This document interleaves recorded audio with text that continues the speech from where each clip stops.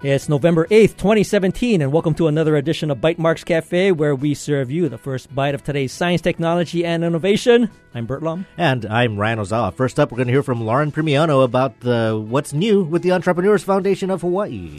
And then we'll hear from David Wadamo from Cardax and Brad Wilcox from the UH School of Medicine, and we'll talk about the healthy aging gene. But first up, let's welcome Lauren from the Entrepreneurs Foundation back to the show. Welcome back. Actually, I think this is the first time I've been here. Oh, come on. Really? Really, Well, yeah. we are such a big fan of EF Hawaii, so I guess that's probably why we've just been infused with your spirit. Well, I know we've had people come on and talk about Entrepreneur Foundation, but Lauren, I could have swore we had you on for some other things, but that's okay. We welcome you for the first time to Bytemarks Cafe. Now, Entrepreneurs Foundation's been around, but tell us what the mission for Entrepreneurs Foundation is. Sure. No, and thanks for having me, guys. So Entrepreneurs Foundation of Hawaii is a 501c3 nonprofit organization, and we have been around since 2003.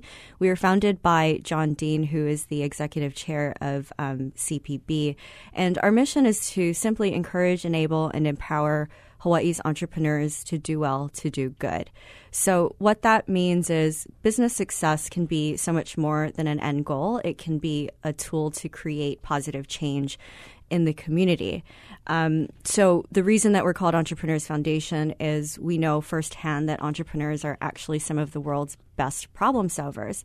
And they're also uniquely positioned to create community impact that can grow and scale together with their business. So our ultimate goal is to mobilize the local entrepreneurial community and also to inspire more broadly entrepreneurial thought, spirit, and action into finding solutions for some of the world's most difficult challenges that we face today, tomorrow, and beyond. So, Lauren, if I recall correctly, in our apparently imagined previous conversations about this foundation, there's something unique about the structure of it. It kind of has a philanthropic aside for collecting funds and using those in a particular way to help make these visions come true. Right. So our original model was based on encouraging companies to donate stock in their company to the Entrepreneurs Foundation. And when the company would reach a point of liquidity, we would use those proceeds to set up a corporate charitable fund in the name of the donating company and use that to make grants with the input of the company, of course, that went directly into the community. So what we're doing now is we're actually expanding on that. And there are two specific programs that are new to the Entrepreneurs Foundation. So first, let me say we consider ourselves to be value-added connectors between the entrepreneurial and the impact communities. And so these are the two primary audiences that we serve. The first program that we are just launching is the Startup Philanthropy Program. And so we work with startups to leverage their business as a tool to create change in the community. And we do that by encouraging them to make donations of equity, but also donations of time, profit, products, or services, and really to find the model of philanthropy that makes the most sense for their business, as well as the cause that resonates the most with them. So we help these startups to implement their own community giving program. We help them promote their philanthropic activities, help them build authentic connections with like-minded business resources and professionals, and also help them ultimately to incorporate a more community-minded vibe into their company fabric. Well, philanthropy should definitely be a big part of what a startup does, but a startup will generally have a lot of other things that they're trying to execute on, so having assistance with that certainly makes sense. What's the other program? So the other program is the Impact Partnership Program, and we're happy to announce that Hawaii Open Data, as well as the Hawaii Alliance of Nonprofit Organizations, are our first two impact partners in this program. But this is basically a program where we work with nonprofit organizations to harness the power of entrepreneurial thought, spirit, and action, and ultimately help them to maximize their impact in the community and the good work that they do. So we do that by providing these organizations with a platform to promote their calls of action to the entrepreneurial community, as well as actively assess for need and expertise alignment with the companies in our startup philanthropy program. So if you're a nonprofit organization and you want to reach this particular community and certainly its different approach to making good things happen, that's what the Entrepreneurs Foundation would help people do. Exactly. It's about infusing entrepreneurial thought, spirit, and action into everything that we do. So you mentioned Hawaii Open Data. That's an organization that Bert and I co-founded. So you're helping Bert reach this community. No, it's actually, you can explain what the Impact Group is all about, because we're not part of the Entrepreneur Foundation as one of their client companies. Right. So we provide opportunities for those companies to potentially participate in. So with things like the Code Challenge or various hackathon events that we put on, we encourage companies to want to to participate and maybe bring teams to volunteer looking at doing some civic tech work. Right. That's kind of the role that we would play. Right, exactly. And Ryan, like you said, entrepreneurs, startups, they have a million and one things to worry about. They are the most resource constrained and focused on keeping the lights on. So one of the values that Entrepreneurs Foundation brings to the table is to be able to be an extension of their company and really focus on helping them to customize and implement a philanthropy program. So, we're kind of their boots on the ground, doing the heavy lifting and, giving them a landing pad or, projects to plug into, such as the Hawaii Code Challenge and others, so that they can be activated and engaged and give back to the community. So I'm curious, in terms of applying to Entrepreneurs Foundation, what would be the criteria and what's the selection process like for companies that are interested? Sure. So, we want to work with companies who view their business as a tool to create positive change in the community. You start by just simply visiting our website, efhawaii.org, and there's a short 90-second form that a company can fill out there just to let us know what they do and who they are and, ultimately what their philanthropic interests are and how we can help. And then we follow up with them to get a little bit more information and, Because before, was there more of a selection process in terms of, and before, I think the model of having some equity sharing with Entrepreneur Foundation was a criteria, but that's not the only criteria now. So it sort of broadened the pool of participation. Right, exactly. So we don't require companies to make equity donations to Entrepreneurs Foundation. Now, if that is of their interest, then of course we would welcome it. But more importantly, I guess the biggest qualification is, are you passionate or do you have a desire to have a greater impact in the community besides just having a successful business? And if the answer to that is yes, then we want to work with you. Well, it's exciting to hear about this sort of new relaunched Entrepreneurs Foundation. I know you had joined earlier this year as the executive director. You got a new website, new logo and everything. If somebody wants to find more about this program and how they as a startup or as a nonprofit can get involved, where should they go? efhawaii.org. Well, there's an event coming up too, right? So maybe you can just share with us what that's all about. Thank you for mentioning that, Bert. So on Monday, this coming Monday, November 13th, we have our annual fundraiser, which is a wine tasting and silent auction event benefiting the Entrepreneurs Foundation. As I mentioned, we're a 501c3, so contributions really go a long way for us to fulfilling our cause. And so more information on that can be found on our website again, efhawaii.org/POUR, POUR 2017. All right. And we'll look forward to seeing you guys there. Very good. Thanks, Lauren, for joining us. Thank you for having me. And of course, we'll take a short break. And when we return, we'll be joined by David Wadamo from Cardax and Brad Wilcox from the UH School of Medicine. We'll talk about living longer and the healthy aging gene. This is Bytemarks Cafe. Support for Bytemarks Cafe comes from the HPR Local Talk Show Fund, which helps Hawaii Public Radio sustain and grow its locally produced talk shows. Mahalo to contributors Ulupono Initiative and Impact Hub Honolulu Co-working.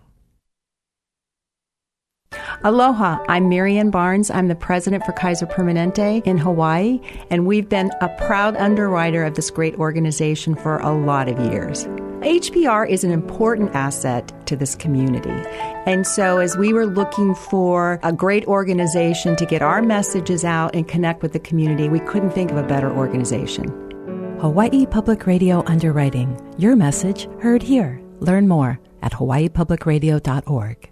Chrissy Houlihan was ready to watch Hillary Clinton be elected president. We sat down with balloons at the ready and champagne, and the night, as we know, kind of went sideways, at least for me. And her disappointment has led to a new direction. Now she is running for a seat in Congress. I'm David Green. A year after the election, we ask what's next for Democrats. That's tomorrow on Morning Edition.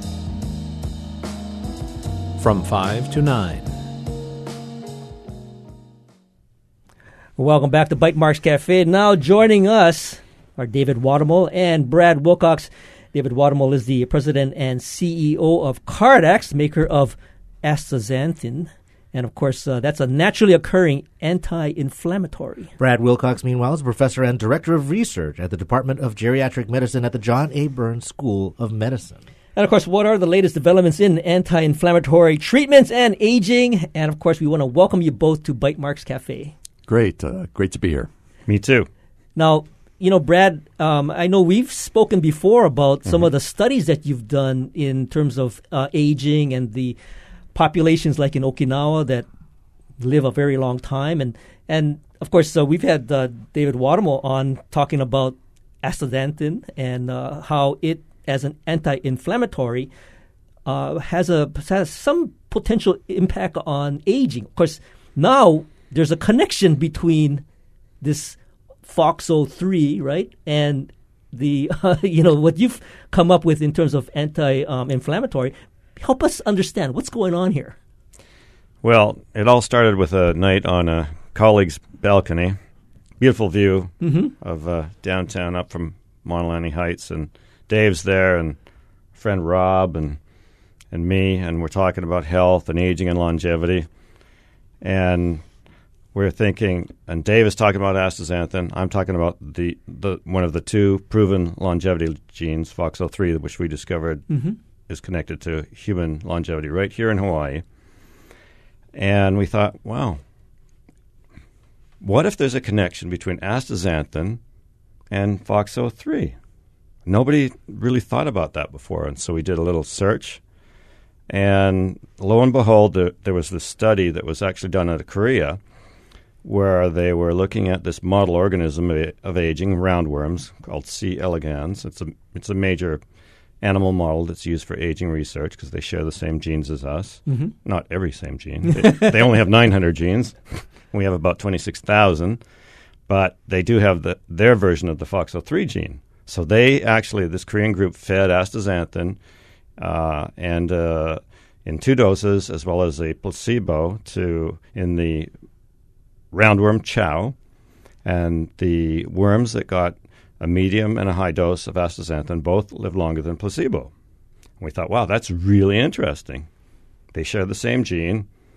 It's doing something. Astaxanthin is doing something with these worms, and the key part here is that they then inactivated the worm's version of the FOXO3 gene. And it abolished the longevity effect of astaxanthin. And then we knew immediately there was a connection. So you were able to test both the positive and the negative, basically, of that hypothesis. Exactly. So, David, for those who aren't familiar with astaxanthin, it is a compound that your company, Cardax, specializes in, but where does it come from, and what is this anti-inflammatory property? So astaxanthin, we probably all know better as the compound that makes salmon pink and lobster red. But without astaxanthin, salmon are gray. Maybe that's obvious. But they're smaller. They get more infections. They don't reproduce as well. And they're not strong enough to swim upstream. So it provides a real nutrient benefit. And when we start to look at the literature, why was that? We found a very intriguing anti-inflammatory activity for astaxanthin. And so we thought that because it was obvious, to us at least, that astaxanthin was safe, we've eaten salmon for millennia, that here was something really unusual, a real breakthrough, a compound that was anti-inflammatory and safe. So for a typical person who would take astaxanthin, what would be the benefits? When we talk about anti-inflammatory, it reduces pain, it increases mobility? Well, we now know that inflammation plays a major role in many chronic diseases. And so if you can actually look at reducing inflammation, you can have an effect on many different disease states. And that's the rationale behind why inflammation is connected to general health. Now, Brad, is astaxanthin a connection between the diet in Okinawa? That's a really interesting question. You know, Okinawans eat a lot of seaweed and they eat a lot of sea creatures that are reddish and in color. So we've never actually measured astaxanthin in the Okinawan population, but it appears from the foods they eat that they probably have an abundance of it. But a lot of the studies that you've done look at populations that have a very long lifespan, longevity. Is astaxanthin a contributor to all of those communities, or is just another potential contributor to long life? Well, that we don't particularly know. We know that people eat different diets across the world, and there are longevity hotspots called these blue zones, Okinawa, Sardinia, even in America, Loma Linda, California, where there's concentrations of long-lived people. And the common things, the things in common are that they tend to eat plant-heavy diets.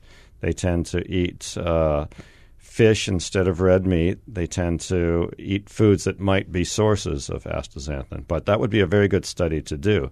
But what we were interested in is here you have a compound that's a safe anti-inflammatory. Here it appears to be act in some way, at least maybe obviously astaxanthin has multiple from what we found, ways to reduce inflammation, not just the FOXO3 gene, but now it activates this gene, and this gene does a multitude of things that influence your longevity. This gene tends to be able to track down the protein that it secretes. It turns on other genes that track down cancer cells and kills them.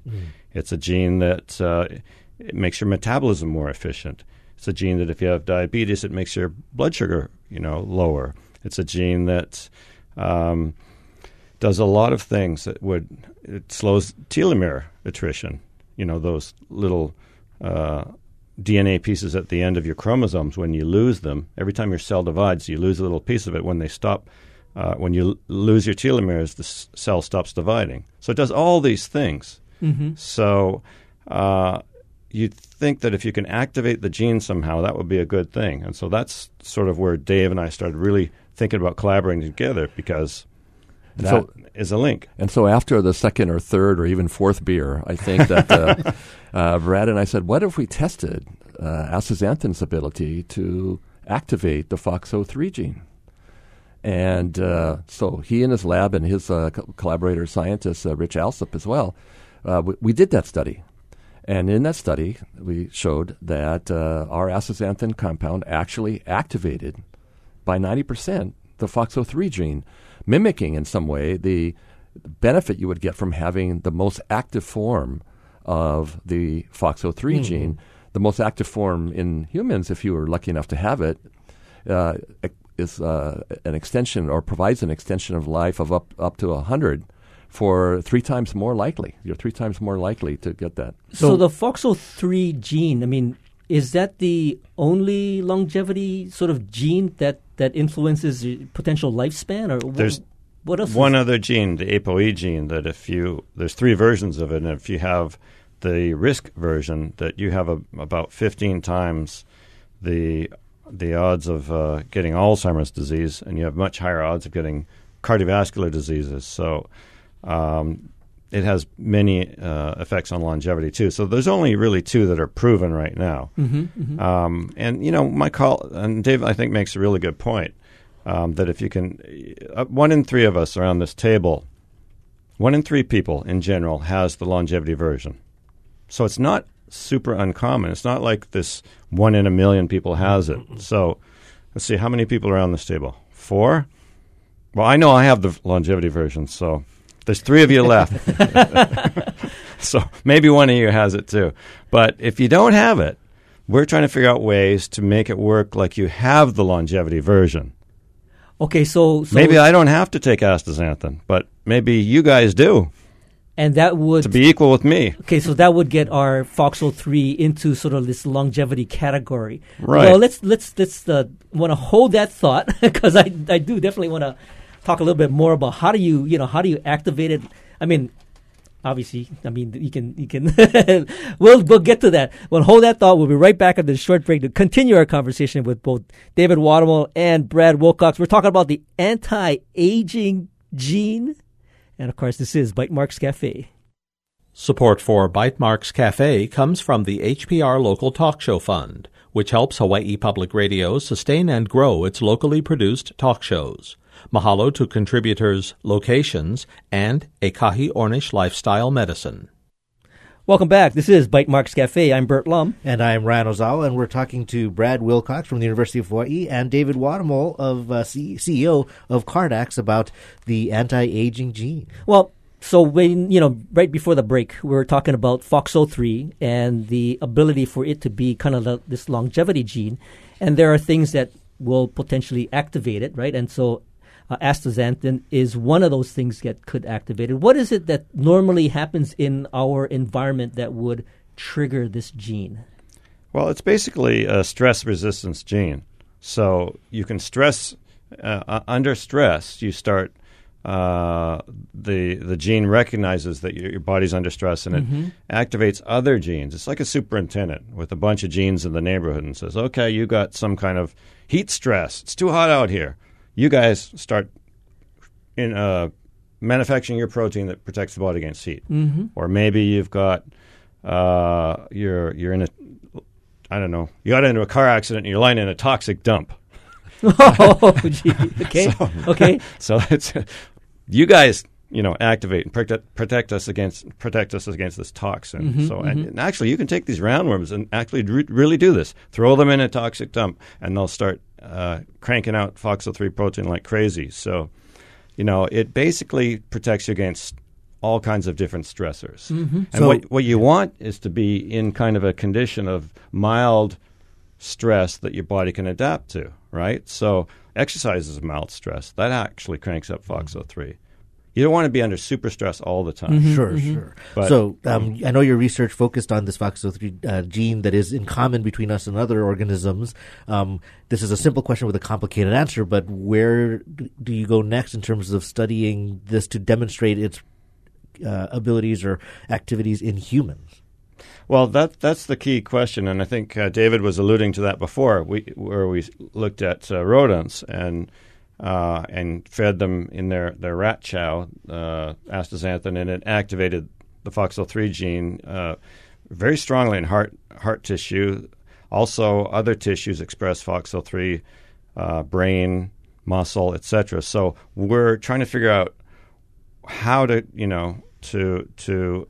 optimally activate the gene. We're also trying to figure out what other genes does FOXO3 talk to. Sure. We recently published a paper that showed that there's something called a gene neighborhood. So our traditional thinking about how genes work is they express proteins. These proteins get in your blood, and they go talk to other genes, and something happens.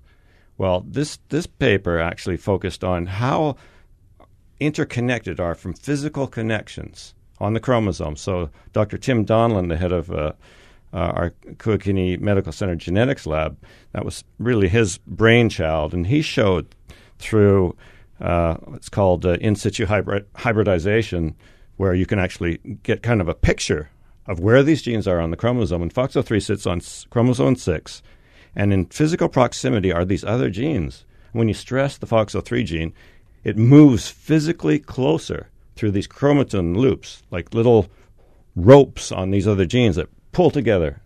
It's like, imagine us in this room. And if you're over there, you're down the hall, we want to get something done, we got to get together and talk about it. So that's what it does. So definitely research into those interactions with other genes. Yeah. David, as far as astaxanthin and working with humans? Well, our next step, there's a couple important ones. The compound that we showed the benefit with FOXO3 from our company Cardax was actually chosen by the National Institutes of Health to actually be part of their anti-aging program. So we're one of the top anti-aging prospects. But that's going to be looking at life extension in the mouse. Mm-hmm. But we're also talking with them about the potential of human studies in that area. And as a company, we also are planning other studies where we could look at the activation of FOXO3. That's a relatively straightforward blood test that we can look at, and so that's something that we think we could do fairly soon. It's not a super long study, and if we can demonstrate activation of FOXO3 in humans, we think that would be a big breakthrough. So how does this, I guess, impact us in terms of our everyday life? Should we now be going out there and, getting our astaxanthin and, have a regular dose of that every day just to kind of increase the odds of us living longer? Well, I think I'll speak for myself. Yes, I take astaxanthin every day. Brad can speak for himself, but we think that makes a lot of sense. And this is a product that Cardax manufactures that is available to consumers? So we have an astaxanthin product called Xanthocin, and it is available at GNC, all the GNC stores in Hawaii. Mm-hmm. And so, yes, indeed, it is available. Now, of course, this has to also play into how do we go about living longer in general, because it's one thing to live longer, it's another thing to live a quality life longer, right? So, we call that health span, improving your health span. It's not just about living longer in great pain or anything like this. If you can actually have an impact on the chronic issues of aging, you can improve your longevity and your not just your lifespan, but your health span. Mm-hmm. Certainly, there's no silver bullet. Brad, what's the next milestone for the research in this space that we should be watching for? Well, I think that what David's saying is very apropos. I mean, really, people that live a long time tend to have a longer health span, too. And so basically, the longer you live, the healthier you've been. So the key is to keep yourself healthy for as long as possible through a healthy diet, physical activity, and, using evidence-based supplements. Are there any other, let's say, dietary recommendations you might make to help to increase this lifespan? Well, I think Brad talked about them earlier. Plant-based diet, a lot of fish, and keep your calories reasonable. Exercise. Those are all, we all know that already. But these are things that we know can help. But in addition to that, when we're starting now to understand the actual molecular biology of aging and of inflammation, these are things that can really help guide us as well. Where can people find out more information as your work and your collaboration Google us. Okay, we'll put that. And, of course, Cardax? Yes, Cardax is a public company, so www.cardaxpharma, as in pharmaceutical.com. I'll be going down to that GNC and checking out some astaxanthin. I got to eat more like an Okinawan. Yeah. Right. I mean, that's the key. You start with a healthy diet, and if you have a certain genotype, you might be, there are people with certain genotypes that have the ability to not eat quite as well as others. But, if you don't have that genotype, you got to work a little harder. Well, of course, David Watermole is the president and CEO of Cardax, and Brad Wilcox is the director of research over at the Department of Geriatric Medicine at JABSOM. We want to thank you both for joining us today. Great. Thank you very much. Thank you very much, guys. And thank you for listening to Bytemarks Cafe. Please join us next week when Bert will talk about computer science in education. Yes, I go solo again. If you miss any part of this edition, you can find the podcast of tonight's show on bytemarkscafe.org. And if you have any comments or suggestions, feel free to email us at feedback@bytemarks.org. You can also find us on Twitter. I'm at Bytemarks. You can follow me at Hawaii. Our engineer is David Chung, and you can catch us here every Wednesday on HPR1. And of course, you stay safe, and we will see you back here next week on another edition of Bytemarks Cafe.